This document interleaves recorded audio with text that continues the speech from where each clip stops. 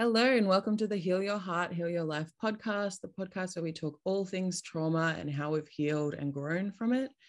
And today I'm really excited to welcome a special guest, Nicole, also known as Wilqa.Nina. She's an intuitive healer. She's a somatic ceremonialist and also a witch and many other amazing things. Thank you so much for coming on today, Nicole. Thank you so much, Kiara, for having me. Yeah, I'm super excited to be here. I feel like, you and I have we met in a really magical scenario, and it's just beautiful to keep weaving like this together. So yeah, I'm super excited to be here. Definitely. So much magic to share along our journey and just your journey as well. So we'll start with, you wanted to do a heart activation. So I thought this would be really great for the listeners if they want to follow along with us, or you can just listen and see how you feel in the beginning and then go back and rewind and do it along with us. So I think that'll be fantastic just to drop in to our heart. Yeah, beautiful. All right. Beautiful. Let's just take a few deeper breaths together and just settle into the space. It's nice just to take some deep breaths into the lower belly, expanding the lower belly with inhale. And softening the face as you exhale. We're all just arriving here together. And bringing your attention now to your heart. Beautiful, beautiful heart in the center of your chest, your energetic heart. Perhaps even noticing the beat, the rhythm of your physical heart. And the invitation here is to bring your right hand to your heart space, center of your chest, and your left hand over your right hand. And just begin to take some breaths into the heart. The beautiful heart, this multi-dimensional portal in our chests that allows us access to all of creation. And just as we inhale, we expand the heart portal, the heart space, both back and front. Beautiful golden portals of light, laced with emerald green and pink vibrations. And as we exhale, we're also expanding the heart. Breathing like this.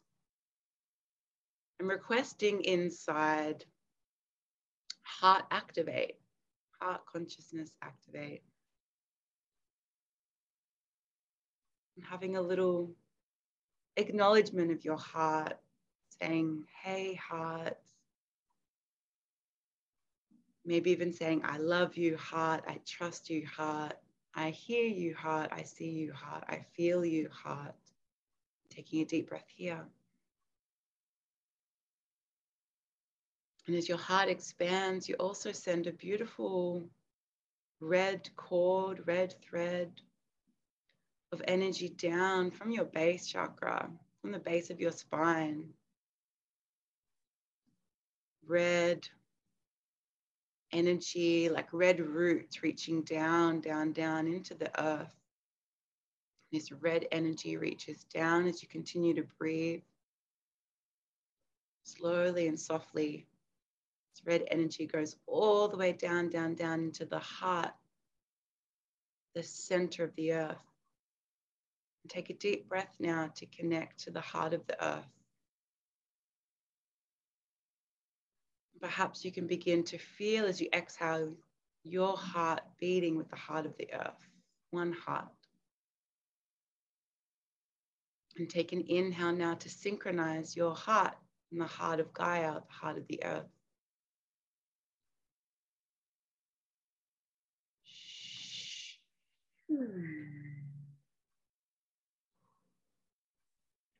Beautiful, feeling grounded and feeling supported. And your next inhale, your awareness reaches up to the crown of your head. These beautiful golden threads of light reach up, up, up, up into the universe. Up, up, up, through the grand central sun, through Alcyon, all the way up to source, to the divine, to the heart of source consciousness. However you perceive that, and plugging this golden energy from your crown into the crystalline center, the heart of source, and take an inhale here. Plugging into the heart of source. And taking an inhale to connect the three hearts, your heart, the heart of Gaia, and the heart of source.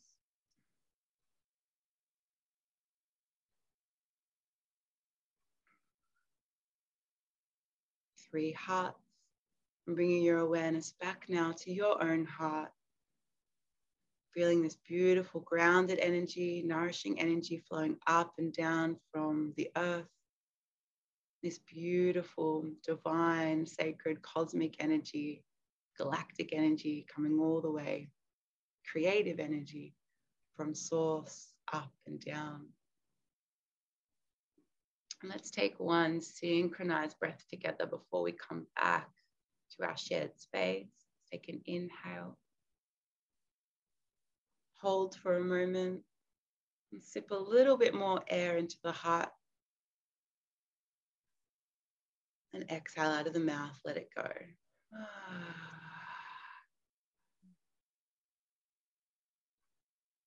Bringing yourself and your beautiful heart back to this shared space.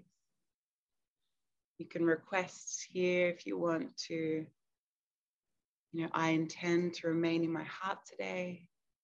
I intend to receive this beautiful podcast and all its medicines from my heart, to listen with my heart, to speak from my heart, and to stay in my heart for the rest of the day.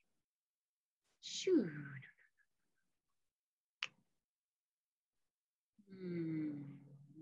Beautiful. I hope you enjoyed that. Oh, that was wonderful. Thank you.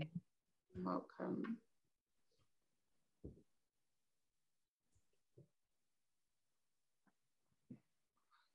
So where do we start? I've got so many questions. I'm really interested.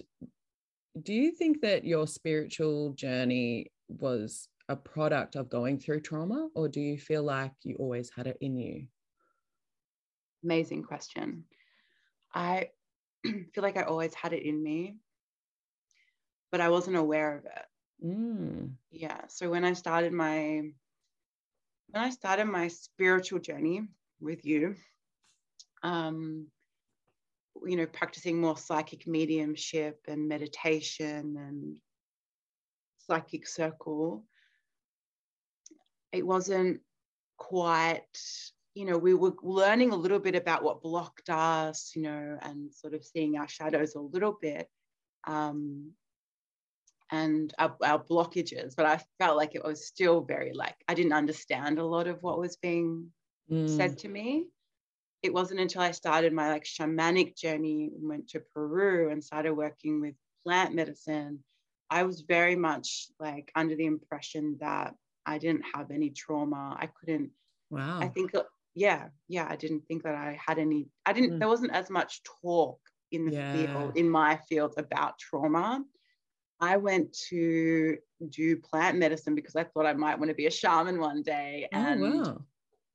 I got to try the medicine if I want to work with it. Yeah. It was more from a curiosity. I didn't go to South America to heal. I went to learn.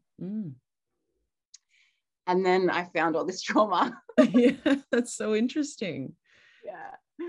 Yeah. I guess I've always come from a psychology background where this has been spoken about, but I think that would be a very universal experience of not recognizing you even have trauma and then one day realizing. Yeah. Was that scary for you to find out, or how were you feeling during that journey? It was in a way it was scary, but it made a lot of sense as well. Yeah. Because in these journeys that I was going through with different plant medicines, it was because it's an experience rather than someone saying, "Oh, you're traumatized," from the outside, and it's the experience came from within. Yeah. So the first time I really felt it was in a Kambo ceremony, which is a plant medicine. It's not a plant medicine, it's a frog medicine, actually. Oh. So it's this Amazonian rainforest tree frog. And it has this secretion that comes out of its skin when it's a little bit stressed. They don't harm the frog, but this secretion is like a poison or a medicine that gets put inside our skin. So we burn holes in the skin, and then this medicine gets put in. And this medicine was given to the people through the plant medicine of ayahuasca. Yeah. The shamans were like, we need something to heal the trauma in our bodies, our physical bodies, and also to make us strong so we can hunt and to make us physically clear. The ayahuasca, which is plant medicine, sent them to this frog. So I started working with plants, and then I started working with this frog, mostly because I was like a bit egoic, actually. Like, I wanted to try something new, you know? Yeah. Someone said, come, and I was like, all right, cool. I want to try this stuff. I'm interested. Yeah. And it was my second time I had this ceremony, and there's a physical purging that happens, like actually like a vomiting that happens, and a shaking and a crying, and it's very emotional. But I found myself extremely blocked, and everyone in the room had finished their purge, and I was stuck in this wave of nausea. Yeah. Yeah. And this the shamana, she said to me, you have a blockage in your solar plexus. I'm going to give you some vrape, which is a tobacco-based snuff, which is the medicine I now work with. Oh, wow. With my own clients, actually. Yeah. This is the first time that I ever experienced this medicine. I was already with the frog medicine, and she gave it to me, and it was like, first I thought I was going to cry because it was physically painful. And once I started crying, I ended up wailing. Yeah. Like it was as if I was a young girl and you just told me my mother had passed or something. I was like hysterically crying, and it was shocking that I was crying so much. I didn't realize that was inside me. Yeah. And I could feel spirit around me, like, you're okay, just gotta let this out. And then just getting visions of like being a really young child. I'm the firstborn of 3 daughters, and just like being ignored a little bit. Like it was just like being ignored a little bit as a child, being a little bit unseen. Like that's where this trauma, and it was like, whoa, it was so deep. And once I had the emotional purge, then I vomited heaps. Then the physical purge could come. So for me, this moment was huge, because not only did I realize I was carrying this trauma that my mind seemed like it wasn't traumatic, like, you know, like nothing happened. Yeah. But it was so deep within me. And also the amazing, like, that I had to cry the emotions before I could purge the physicality of that trauma. And then once I purged, then the whole room was like, yay, you know, I got this like applause because I cleansed, and it was, and then I felt like, very different after that. That's so interesting. So do you think that there's, like, if we're blocking our emotions, that there's aspects of that relates to not being able to kind of get to the next step of clearing, essentially? Definitely. Emotional blocks. It's like, and this definitely makes us physically ill. And from a, you know, and where it manifests, like, you know, it manifests in our organs, in our gut. Like, you know, sadness is mostly, and doubt is like in the stomach, and then you've got like anger in the liver, and like these emotions are really getting stored because we're not able to digest them. They get stuck in our digestive system and weigh us down. I actually was thinking, it's so funny, I actually was thinking on my morning poop this morning, I was thinking of, like, you know, that how the guts are connected to our nervous system, our vagus nerve, and that you know, how relaxing it is to have a poop and just to let it go. And that, like, you know, when we're unable, we might get constipated if we're unable to let something go, and what to carry our shit around with us. Yeah. And how just like that, so to have everything moving through us is a really good sign that we're clear, you know? Definitely. Yeah. It was a revelation to me when I realized that the physical was an expression of the emotionally uncleared. Yeah. And don't you agree that, like, that's something we sort of have to experience physically within ourselves? Yeah, to really have it drop in. You can hear about it. Yeah, but until it's like happens to you, it's a lot easier to kind of conceptualize, for sure. And it's still really not that recognized in the world of in like medical world, or you know, like people having severe strokes or like physical things crippling them, and no one's addressing the emotional body. Like we're addressing the symptoms but not the cause. Would you have any like advice or suggestions for anyone who feels like they might have an emotional block, like they know something big's happened to them but they just kind of can't access the emotions to be able to work through it? So this like really simple heart meditations, really simple heart activations like what we just did. Rose tea, rose tea is really beautiful, opening the heart, and very soft. It's very strong, but it's very soft. So sitting and meditating like on drinking a rose tea can help to open and activate the heart and make the body feel safe, which is a big thing as well. So, and also like getting grounded, being in the body. Normally when we have an emotional block, we don't want to be in the physical body. You know, so synchronizing movement with breath is a really powerful one. That's what yoga is. Doesn't mean you actually have to go and like yoga. Any sort of movement that feels good, that's,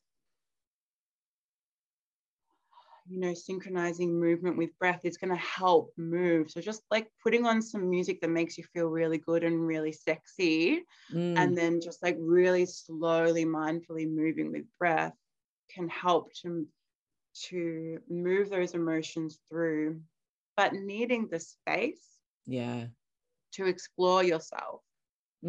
So if you're in a house with like your family, or you have one little room, it's the only place you get privacy, like maybe you need to go camping, maybe you need to go hire an Airbnb for a weekend or something.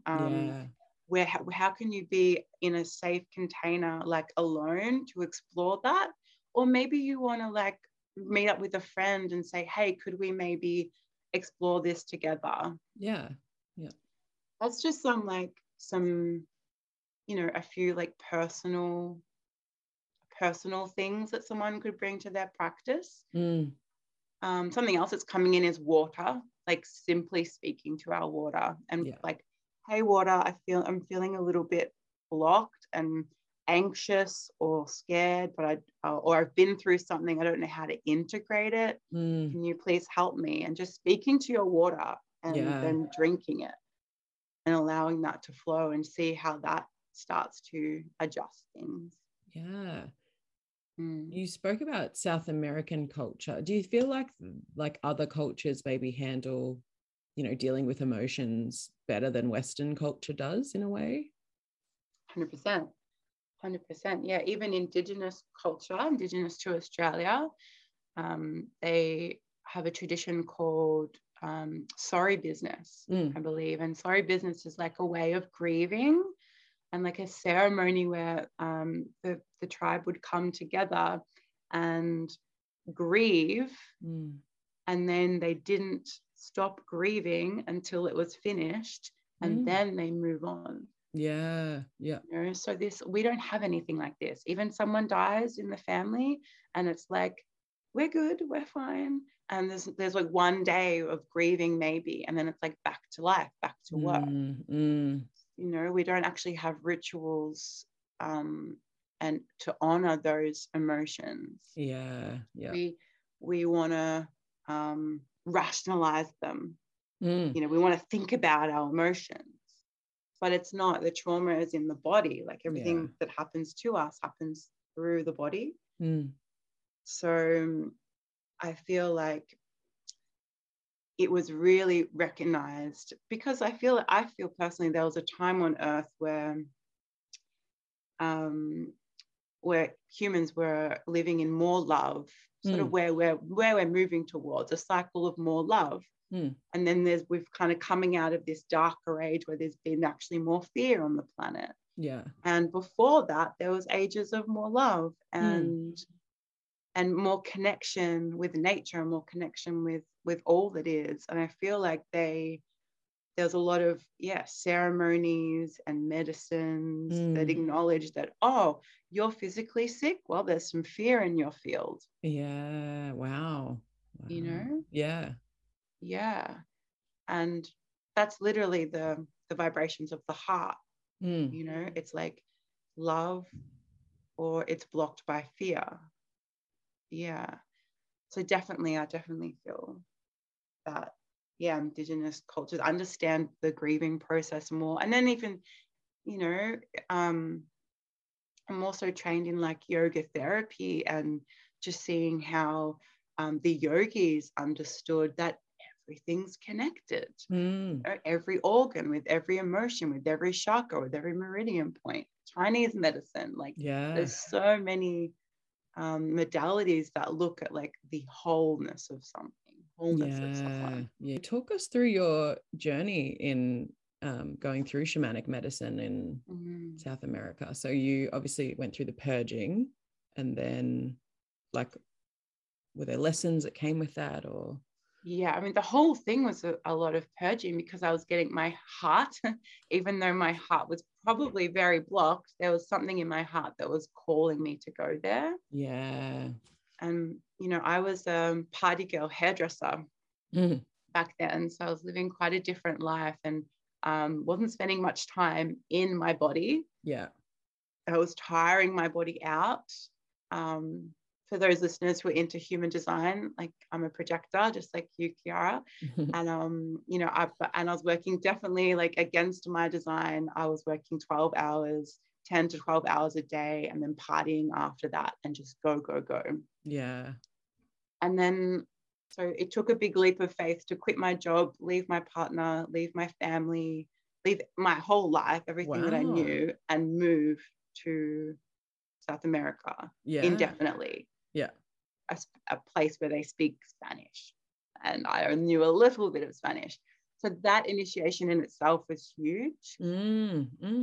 Yeah. And then when I started, I fucked around a little bit, you know, and then it took me about 6 months before I started working with the medicine.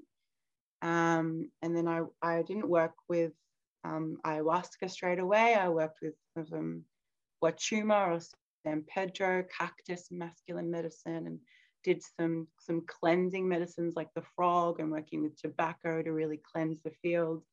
And then when I started working with ayahuasca, I mean, it's so beautiful that the plants have an intention to cleanse us and to remind us of our multidimensionality. They understand, like most of these plants, they make you vomit, which, you know, when I heard that years before, you know, we associate that with alcohol. Well, your body must want to get rid of it, it must be bad. But to really start to understand the shamanic purge, you know, that there's stuff inside of us that's from our life, it's ancestral. You know, we can talk a little bit about that at some point if you want.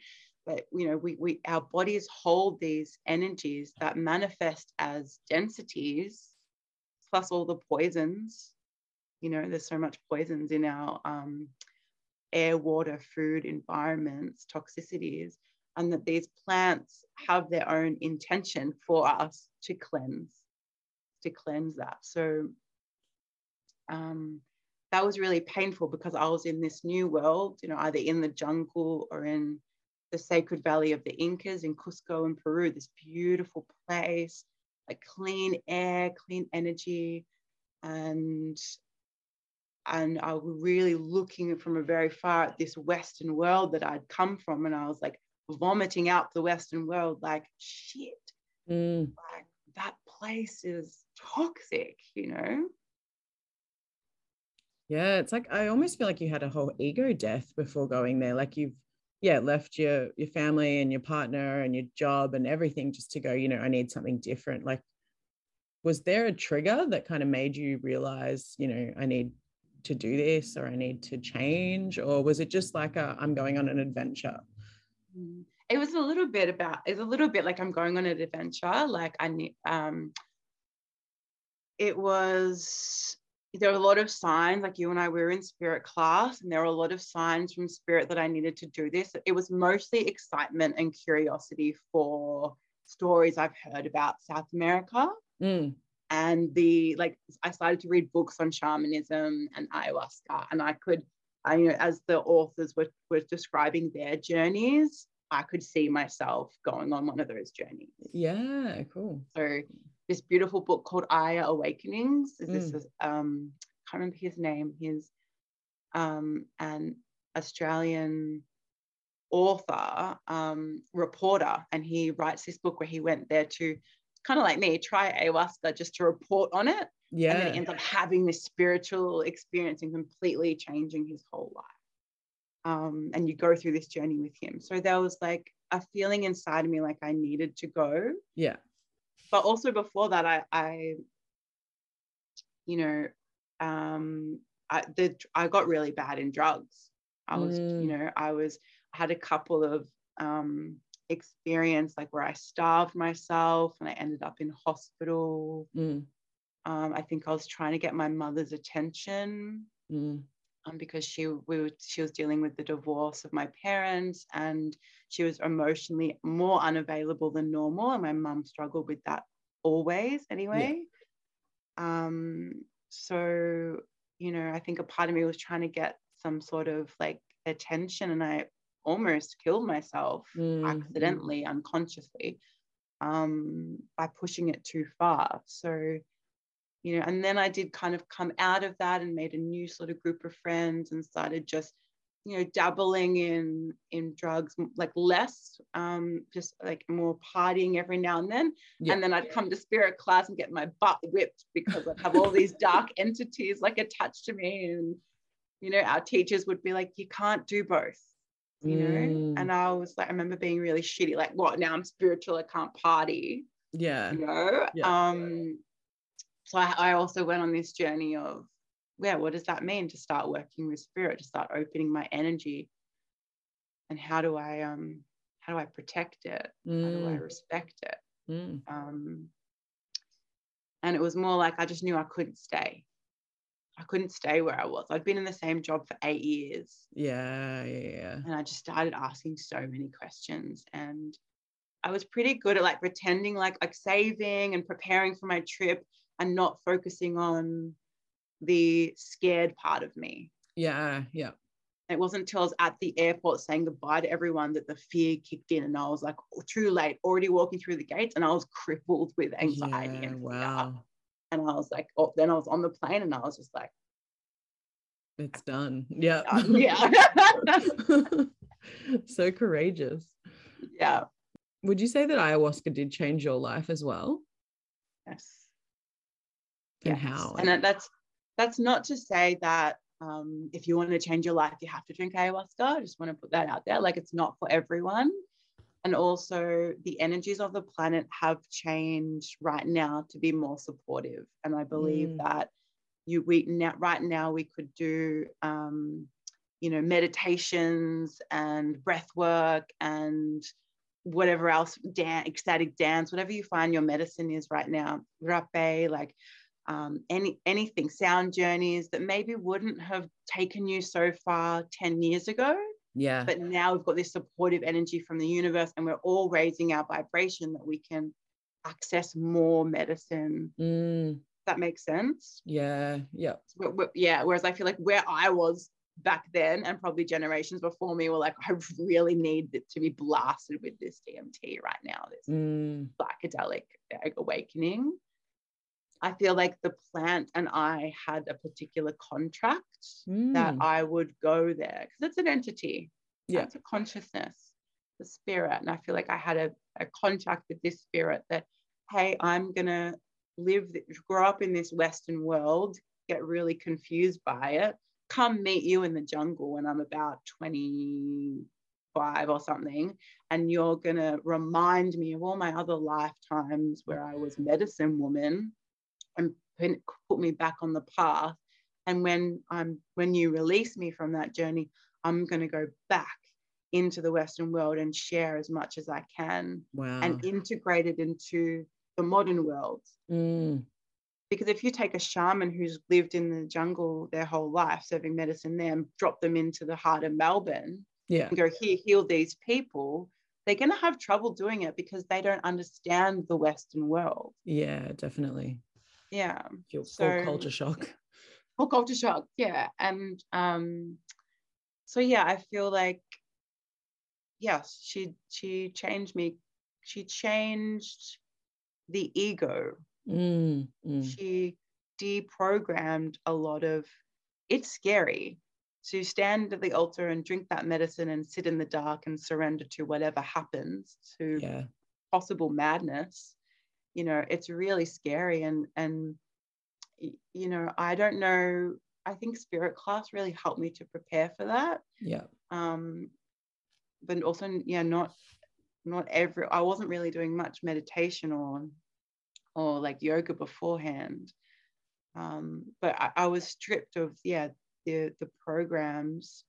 And she also has this beautiful way of opening us up to source and to universe. Like I felt like I saw the moon and the stars for the first time. I understood, you know, that I'm infinite, and then it actually dropped into my body. We are from the stars. Okay. Wow. You know? Yeah. I feel like with things like plant medicine and stuff, it's almost like you don't choose to go there, it almost chooses you sometimes. And it's like, there'll be that friend or just that person going, hey, I'm going here, you want to come? And like that invitation will just drop in at the right divine timing, and it'll find you, as opposed to going out and searching for it. Yeah 100%. Even like I was in South America for 6 months or so before knowing that one day I'd try ayahuasca, but you know, really honoring that. And then one day a friend was like, I just did my first ayahuasca ceremony, there's one in 2 nights time on the full moon, are you coming? And I was like, Everyone I've talked to who's done it, it just has just dropped in casually like that. It's not planned. It's just, it finds a way to come to you. Because you can drink a cup and nothing will happen. Really? Yeah. You could drink a cup, nothing could happen. Or you could just have maybe a little spew, or just a little nausea, and just works on a physical level. You know, so it's like you wait until that invitation, that time comes, instead of forcing it, and it will be what it's supposed to be. Yeah. And with like all things trauma, it's like everything is no one size fits all. There's always different modalities that'll work for different people, and different things you'll need at different times. And definitely just following your intuition to kind of get there, I suppose. Definitely. Yeah. And then there's the piece on integration. So what I love about ceremony and about plant medicine or shamanic medicine ceremonies is they're kind of like an amplified version of reality. So in the opening of the ceremony and then the closing, in between that portal, it's like an amplified version of life, and everything in there that you learn is very symbolic but more intense, so that you can then take that information and then be it afterwards and ground it into your life afterwards, which is the part afterwards that a lot of people get stuck on. They just keep going back to ceremony, keep cleansing and feeling really good, and then not knowing how to embody that. That's where the somatics comes in, not how to embody that. Because it's really hard. It's really difficult to come out of these experiences that are so otherworldly and be like, go okay, so, and shamans in the jungle, like they're not teaching that. They serve medicine and then bye. Yeah. You're like, what? You know, Because they don't know how to common. integrate amazing medicine into your old life or your Western culture or all these things that's kind of we've been indoctrinated into, I guess.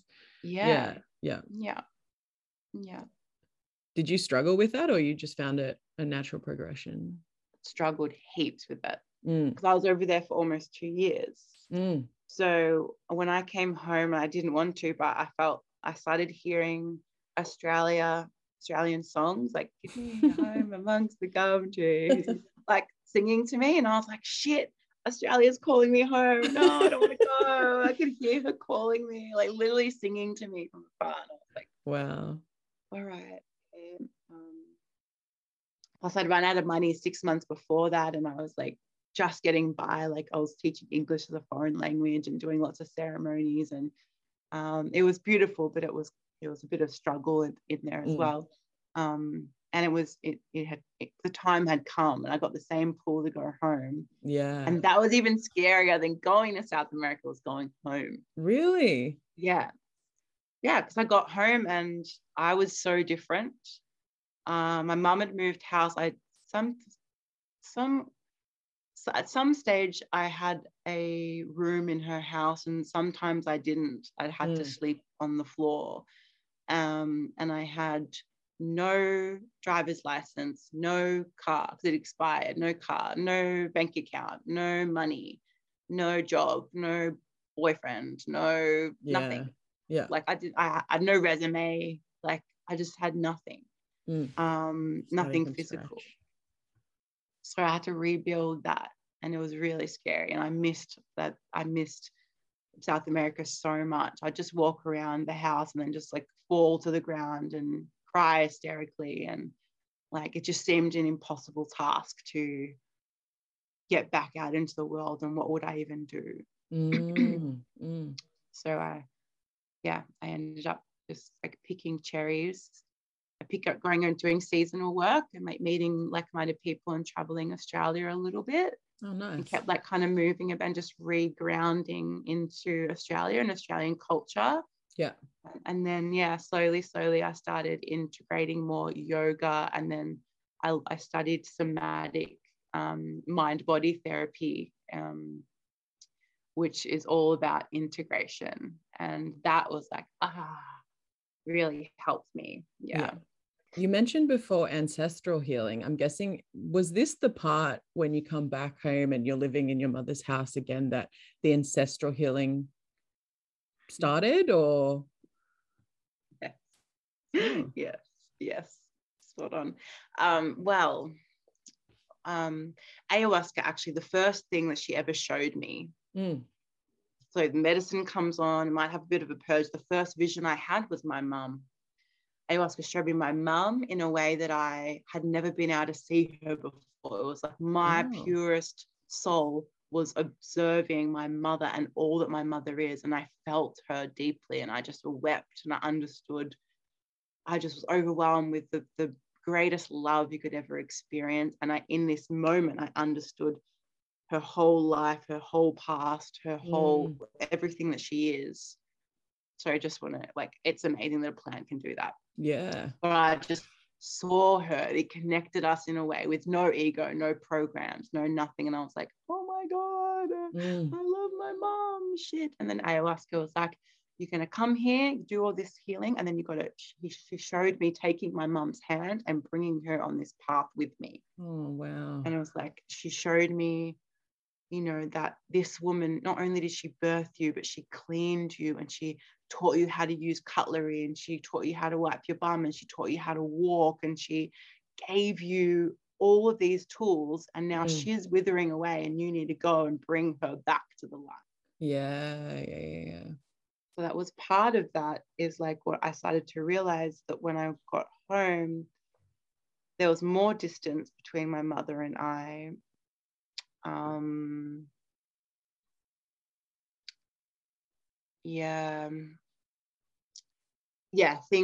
Things started to come up. she also lost her mother. So my mother was adopted. Yeah. Which is a whole thing of rejection in the family, and in the maternal line as well. So we feel it very deeply. And her mother who adopted her mother passed away when I was in South America. Oh, okay. Yeah, she actually passed away when I was in an ayahuasca ceremony. Wow. Yeah. And I saw her in the ayahuasca ceremony. She was covered in light. And I was like, oh, she's good. She's good. She's fine. Oh, she's fine. And I came out of the ceremony and I was like, oh, everything's amazing. And then Mum called me and was like, she just passed away. Wow. So she passed away when I was in the ceremony, which is amazing. The plant could like connect us like that. Yeah. And then my mum and I did some healing together.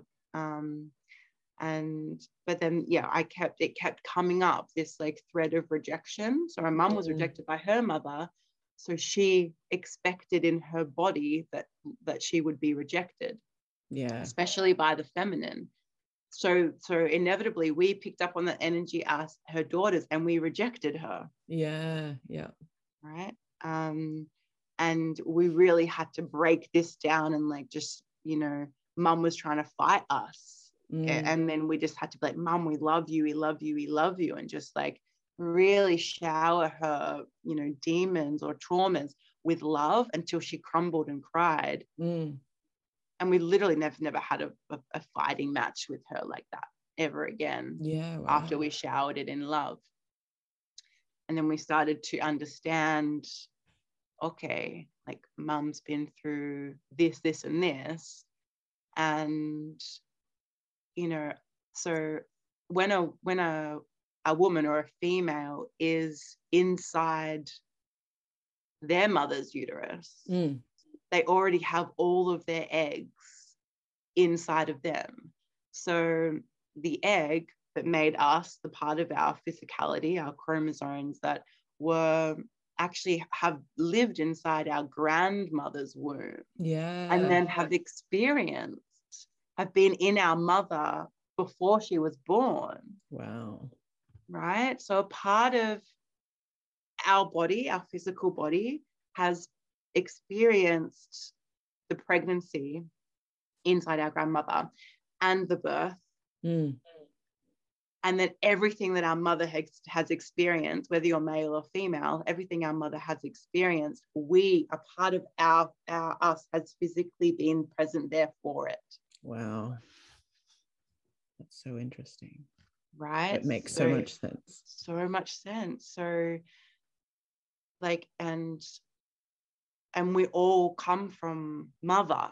So we've all, a part of our bodies have all of us have experienced everything our mother has experienced. Yeah. In their whole life. So, coming to realize that, and then realizing that I didn't have to I invite my mum. I always invited her to things. My mum, my mum, she's pretty spiritual. She's pretty open. She invited me into the world of spirit herself. So there's a trusting part of her, but also a very traumatized part of her that resisted some of this stuff. But it was actually noticing that I could heal myself. The more I heal myself, there's this magical thread that like works backwards somehow. And as you're doing your own healing, you'll notice, and I wonder if you've experienced this, that your parents just start to change. They just start to have a little bit more openness, a little bit more love, especially if you're open and willing to see it. Yeah. And not wanting to force them to change, but see them, love them for where they're at, and just trust. Just trust.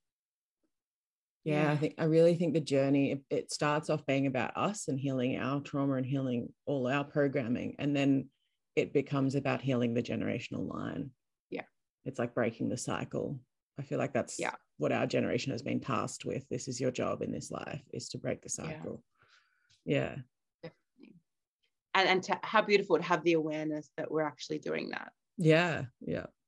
Yeah, and a lot of Indigenous cultures, they honor the 7 generations before, and they pray for the 7 generations to come. Yeah. So there's this like Indigenous knowing of like, oh, there's ancestors behind us, and there's also generations to come. When you kind of look at society the last decade, like humanity hasn't really been, we're consuming so much, and we're not really, haven't really been looking at like, oh, what's going to be left for the 7 generations to come? Yeah. I feel like we're only just starting through this trauma work, through this spiritual work, through this integration work, this magic, to really start, that's our way of going, oh, okay, like I want my children to have more heart awareness, have their heart just never closed off and more on. I feel like, yeah, that's our way of doing it. Yeah, definitely. And did you feel like, I know you have a special passion for the earth. Did you feel like by coming into that awareness that you were just talking about, it kind of expanded your love for the earth for the next 7 generations as well? Yeah, everything I've done in my life, yeah, extends that love for the earth. And I mean, the plant medicine was a big part of that, because you're like, she literally grows everything that we need. Yeah, like everything that we need and beyond what we could even imagine. Like whatever, she's like, all right, you've got this, I'll grow it there. You've got this illness, I'll grow it there. And we're so supported, which is a frequency of abundance, right? How we're so supported by the earth. Like she's holding us in so many ways. Definitely. And yes, I did go through a very big time when I got back from South America that was very much like, we've got to save the world, and climate and eco. And yes, there's a really there's a massive importance with like taking care of the planet and taking care of the elements and working with them. But I was coming from this very much like this fear of like, what's going to happen to the planet? Yeah. And recently I've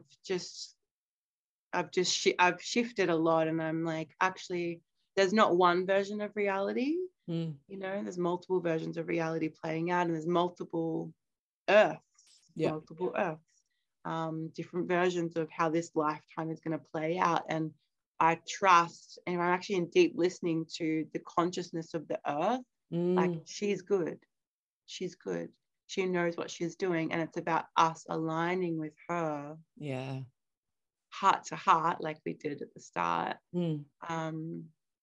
And yeah, and talking to her and working with her and working with the elements. And I think that's that helps us to open our heart, and also to know and to trust like the path, like where we're going, and to trust, you know, rather than I'm not going to have kids because they might not have water. It's like, no, I'm going to birth kids, and they're going to have an abundance of water, and they're going to bring beautiful, you know, codes of light from the cosmos and sprinkle that onto the earth, and the earth is going to be so happy to have them. And, you know, there's a bit of a different story, and we get to choose what story we're connecting to.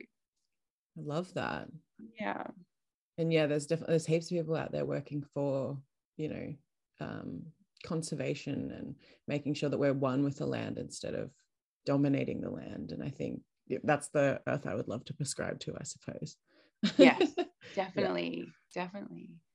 And I think it's so reflective, working with elements and working with earth as well, and like so healing. And I never realized how important like nature was until like I was at a really dark space and I just needed to sit outside, and that was the only thing that really helped in that moment. And I didn't realize, but yeah, just sitting on the earth and just sitting with the peacefulness of nature was really helping heal me in itself. And that was just groundbreaking. No pun intended. We're so cute, us humans, aren't we? We're so cute. Like we're like, whoa, like barefoot, like look at me getting grounded. And like, you know, native people are like, been doing this for hundreds shoes, of years. You know, like good on ya. You know, like just lighting a fire and like that warmth and that energy. Or, you know, even before we started the talk, I'm like cockatoos outside, wow, birds. And it's like, yeah. You know, yeah, it's just like sometimes we're just so conditioned to the whole like, yeah, sterile concrete office vibe, but it's like walking outside is just such a revelation. Or hearing running water, sitting by a waterfall or by a river and listening to running water, and then like, or drinking from a stream, drinking natural water is such a game changer and so healing. And there's such simplicity in that, but it's so powerful. Definitely. I find the best way to get out of my own head is to just go outside and sit in the beauty of nature. Like, wow, everything is so beautiful. Everything is so amazing. And just enjoying a flower, as simple as that sounds. It's like, it just gets me out of my own head of my anxiety or whatever else is going on, like just in the moment. Yeah. And the nervous system regulates the nervous system. Yeah, because the earth and everything out there is pulsating at a different beat to our Wi-Fi and our computers and our fridges. Like it's just a different, it's a slower pace. And I think we just attune to that humming of nature, and centers us for sure. Is there anything else you want to share about your journey of how you've healed, or what you think might be important for the listeners? Wow, interesting. You said like how you've healed, and I would definitely say I've healed, but I'd also like to say that like it's never done, you know. And that's not to say that that we have to keep digging, because you can also get stuck in like constantly looking for like what needs to be cleansed and what needs to be healed, and then we're never just stabilizing, you know, where we're at. But I think it's also important to say that there's so much to humans. We are multidimensional, like we are, you know, living out different realities and different timelines at once. There's this illusion that we're living this one timeline, this one existence. But the truth is that, you know, many different versions of us are experiencing different things. So, you know, a different version of you might go through a heartbreak, and then you might just for like 2 days out of nowhere feel a little bit heartbroken for no reason, and be like, oh my God, I'm not, this isn't warranted. Like, why am I feeling heartbroken? I'm actually super happy. But we don't realize that we're actually alchemizing a pain from a different lifetime. Yeah. Might be a bit advanced, but I'm sure if you resonate, if you're listening and you resonate with something in this, you can go and you'll you know, or get in touch, or go and find, you know, more people talking on this. But we're not just the one experience, the one life. So, and there's heaps of different limiting beliefs that, you know, I just cleansed like a week ago or something. I just had a theta healing session with a friend, and I cleared this limiting belief that like I'm stupid. And when my subconscious said like I'm stupid, I laughed at it because it was ridiculous. But after I laughed, I cried my eyes out, because it was true. And it's from, you know, just being really curious as a kid and asking questions, and then having my family laugh at me and tease me and sing a song about me being Nick the Dick, you know, and like how there's a part of me that took that on as a full-on belief that blocks me from being empowered and showing up in my medicine now. Yeah, definitely. And it's amazing, the things you hold on to that you don't even know are there. Yeah. And you unearth them and you're like, oh my God. Yeah. So we definitely get like stronger to realize those things. But it's definitely a journey that continues. Yeah, healing's a journey where you move through one thing and you become this stronger, more vivacious version of yourself, and then you can almost handle the next thing that gets thrown at you because you're this stronger version. And it's just, a continuing cycle, I think. Well, the school of life, really, there's always going to be something, but I will share one other piece. And it's around, like, it took me a long time to really be able to forgive the people that hurt me. And we spoke about maybe talking about a little bit about this, but wanted to speak a bit about like healing from sexual trauma. And even like going to South America, I didn't know that I was carrying that. And then when I was in South America, I was sort of walking away from my spiritual path a little bit, and I was partying a little bit and drinking a lot. And one night I had my drink spiked, and I woke up with a stranger who was having sex with me. And that was really scary because I didn't remember what happened. I didn't remember him. I didn't know who he was. And I was very disassociative out of my body anyway. And I was confused. And I was traveling alone. So I knew some people, but I didn't have anyone solid, any sisters, anyone who could actually, everyone was like, oh, that sucks. No one was actually like holding me and fuck, you just been through something. It was like, oops, So I shut down a lot. And eventually I started working with the medicine of ayahuasca, and I started getting like super brave, and I was like, take me to my past lives that I need to heal, setting kind of wild intentions. I had a feeling that there was some sexual abuse in past lives. And then so she took me to this lifetime. The first one was really hard to go into the lifetime. I didn't want to. This lifetime, I was a young girl. I was like in a forest, and I'd been like raped by multiple men, and I was cold, and my mummy wasn't there, and I was dying. And I had to like the ayahuasca took me to there. I had to like relive it. And she was saying like, you need to feel a certain amount of this experience to be able to alchemize it, and then you can leave. That's interesting. So it was really interesting. So she was like, I was like, I don't want to go there. I don't want to go there. And she's like, you need to just be with it for a certain amount of time. And it was like a part of me that needed to be felt because she was alone, right? So she was by herself. So I held her and I was with her. And then I remember I went to, because I was sort of sitting forward, and then I went to sit up and come out of the vision, and she was like, don't leave me. And I was like, I'm sitting holding this part of myself, and it's almost like in that moment I time traveled, and I was like a guardian angel for my past self. And I like guided her through this. It's okay, you're okay. And I gave her this love, and once it alchemized, there was like this beautiful release, and it was finished, and I sat up, and the medicine was gone. I had to have another cup to like keep continuing the work. So I was like, I'll do more now.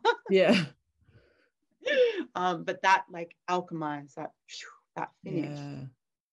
And then when it started to get really crazy, it was after the medicine. You're not meant to have sex with anyone for like, they say like dieta's like a week or so, so you don't blend energies. And I was a bit naughty, and I started like, I actually feel like the medicine brought me and my friend together at this point. And it was a few days afterwards, we sat ceremony together, and there was this energy between us, and we ended up making love, or kind of trying to. And it got to the point where he stood up, and he sat up, and he was like, hey, Nicole, like, are you okay? And I was like, yeah. He's like, I keep trying to like help you relax, but you've got so much tension in your hips. Like, are you sure nothing happened to you in this lifetime? And when he said that, it was like this energy. It's like, it was like though his words were a key, and this key went inside me and unlocked all of this stuff. And I was crying, and just flashing all these moments that I'd been like my first few sexual moments, you know, I was taken advantage of. I was drunk and I was raped by like two brothers, two men, two boys. I'm sorry to hear that happen to you. Yeah, thank you. I didn't know at the time that was what was happening to me. I was like 15 or something. I just lost my virginity to a friend a little bit beforehand. And then this happened to me. And then every sexual experience kind of after that, I forced myself to do it. Yeah. Because I didn't want to be a frigid, or I wanted to be cool, or I wanted a story. Like there was no pleasure. And that's what it's meant to be. It's meant to be there was no pleasure in it. So I was like, I also forced myself. And then to the point of what happened, the date rape that happened in Peru, I actually got to see that. And I was telling, as I'm crying and I'm seeing these visions, this beautiful brother of mine was holding space for me as I was like just crying and letting it all out. And I told him what happened in Cusco, and he was like, no, Nicole, no, like that's not right. Like that's not right. Like I know that drug, I know what he gave you, and that's not right. And I was like, oh, like understanding what had happened to me. Yeah. And cleansing all of that. And then I had to feel like in my body, I was like very closed off for days after. I couldn't have anyone touch me, and I felt like I'd just been raped or molested. It's like I hadn't let myself feel that, and that feeling was there. Yeah. Even like, you know, having boyfriends that would wake up in the middle of the night and just I wake up to them having sex with me, and things that just, you know, aren't actually there's no consent. Yeah. So the body, like what I learned was, wow, you know, I thought that I hope this is okay to speak about. Yeah, of course. Yeah, I thought that like the word rape had to be like really violent, you know, or this sort of what this past life version of me experienced. I thought it had to be really violent, and me screaming no for it to be that. Yeah. But I realized, no, it's the feeling that we get in our body afterwards of a boundary being pushed, of not of intercourse but no pleasure, of, you know, being overpowered, taken advantage of. Like it's actually the rape is whatever it's the feeling that you get in your body. Definitely. That's a really interesting distinction to make. I think that people need to hear. Yeah, thank you. And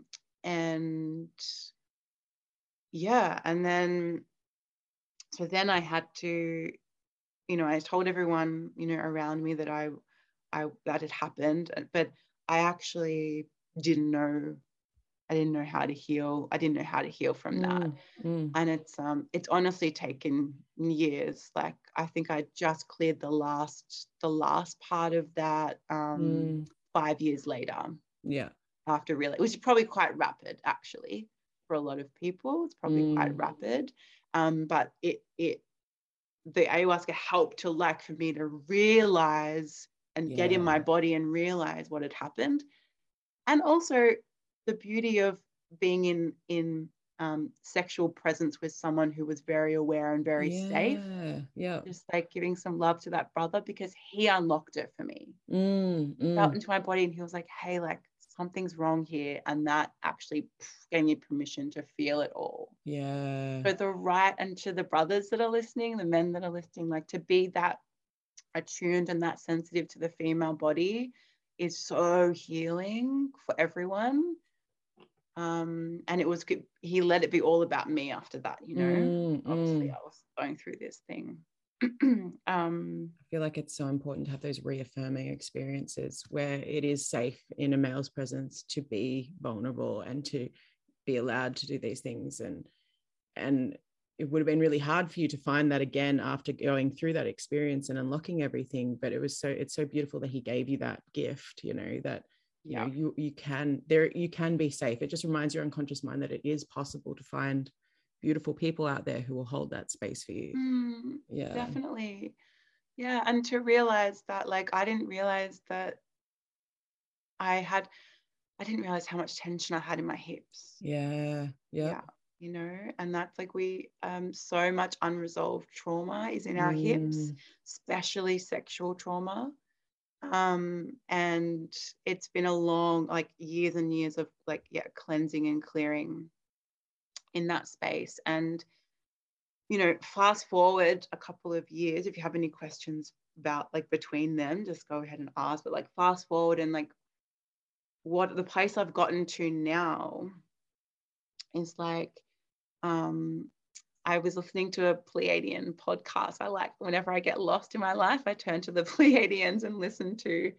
They're a star race, a star constellation, also known as the Seven Sisters, and there's a consciousness from there that streams through and shares beautiful information that really helps me when I get lost. And they reminded me that the people that hurt us the most in this lifetime have the most love for us on a soul level.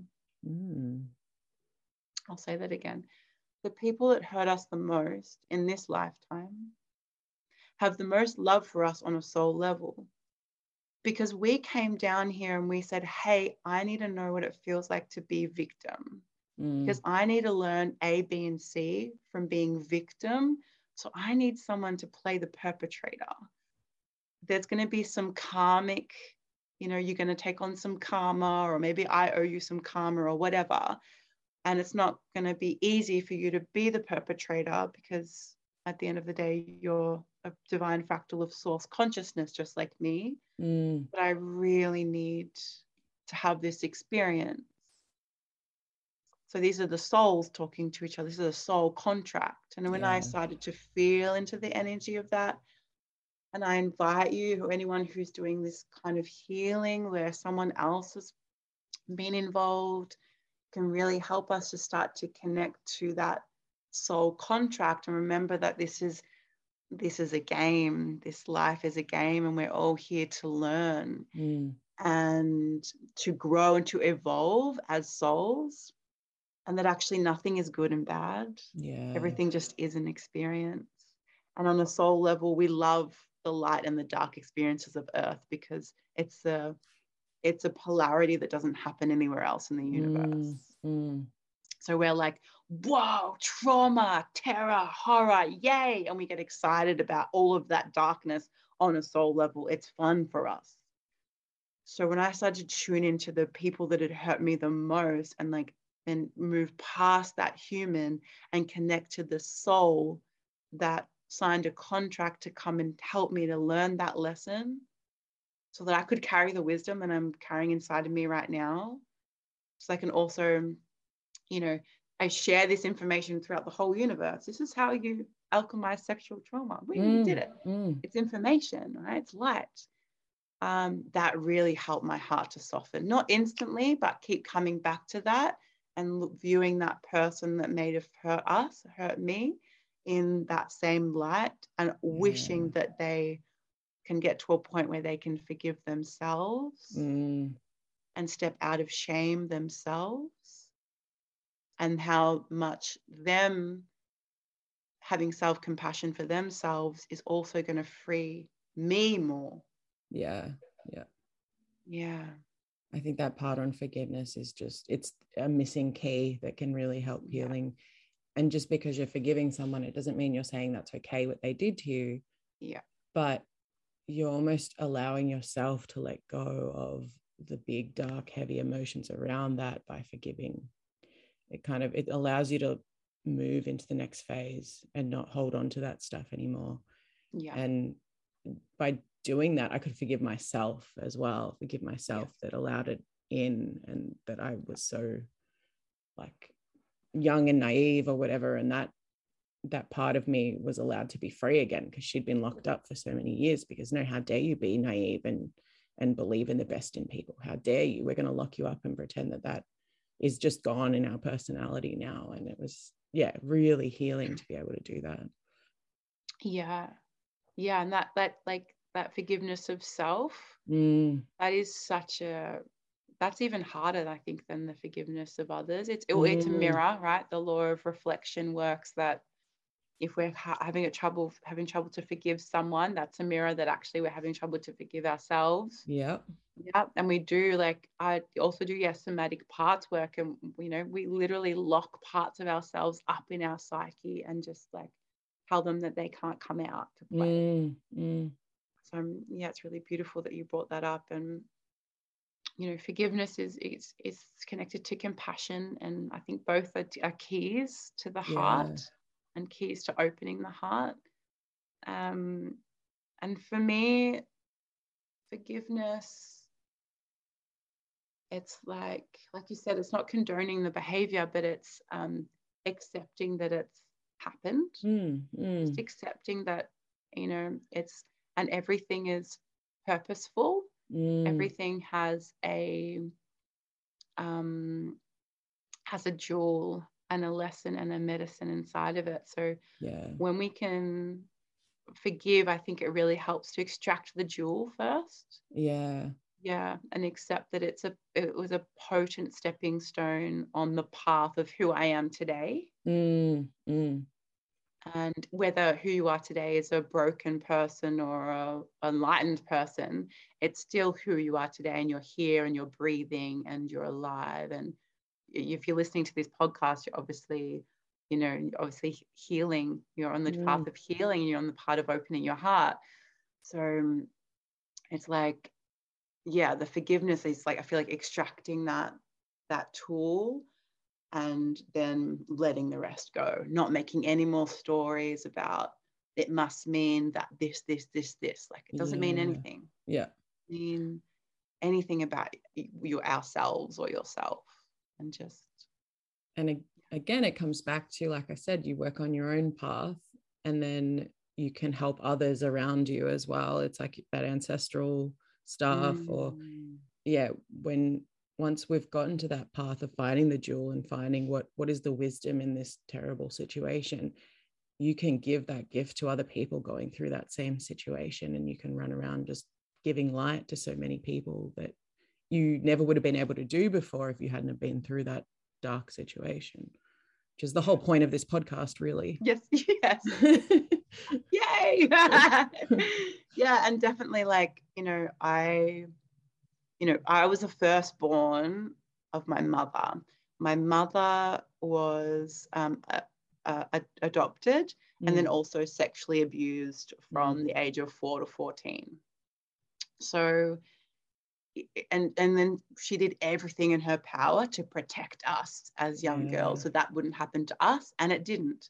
But that same energy, that same ancestral juju got me when I was a drunk 15-year-old. And then, anytime I was not in my body protecting myself with my guards there, these things happen to me.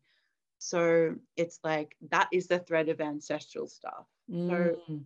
So actually the perpetrators helped me to bring more light to my lineage. Through hurting me. So that's, I want to give just an example of a jewel. So if that one person, that one incident helped to alchemize and bring light to like my whole lineage, that means that my womb is not going to hold that same trauma. And when I birth my children, they're not going to have that in their bodies because I've cleansed it. Yes, you've broken the cycle. Yay. And they everyone is to thank for that. Definitely. Very cool. So powerful. So even in your darkest times, there's so much power that you can find in that, even if it seems hard or impossible in the moment. Like sometimes it does take years with these things. And you don't have to do it all at once either. Like, it's very important, I think, while we're healing, to not overwhelm the nervous system and know like where we're at. And there's many different like powerful healing moments, like sitting my dad down and telling him what happened to me in South America, which was kind of risky being a dad. But he said he swallowed it and he looked up at me and he said, well, just so you know, like, that there's nothing wrong with you and that you're still pure and no one can take away your purity. And that was,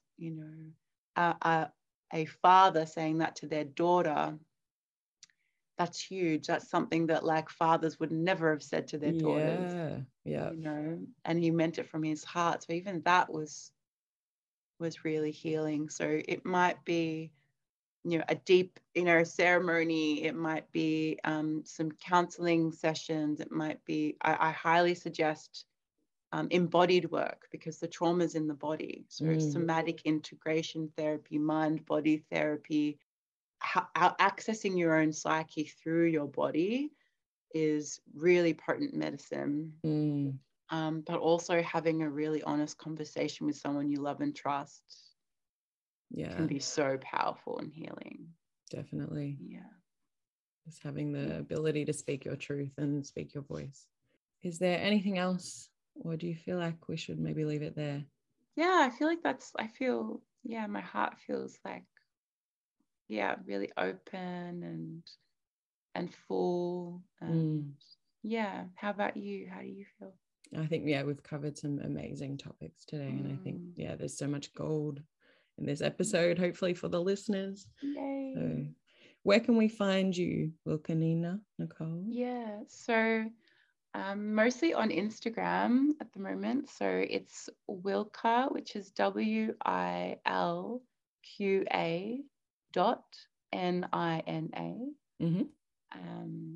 That's the best place to find me right now.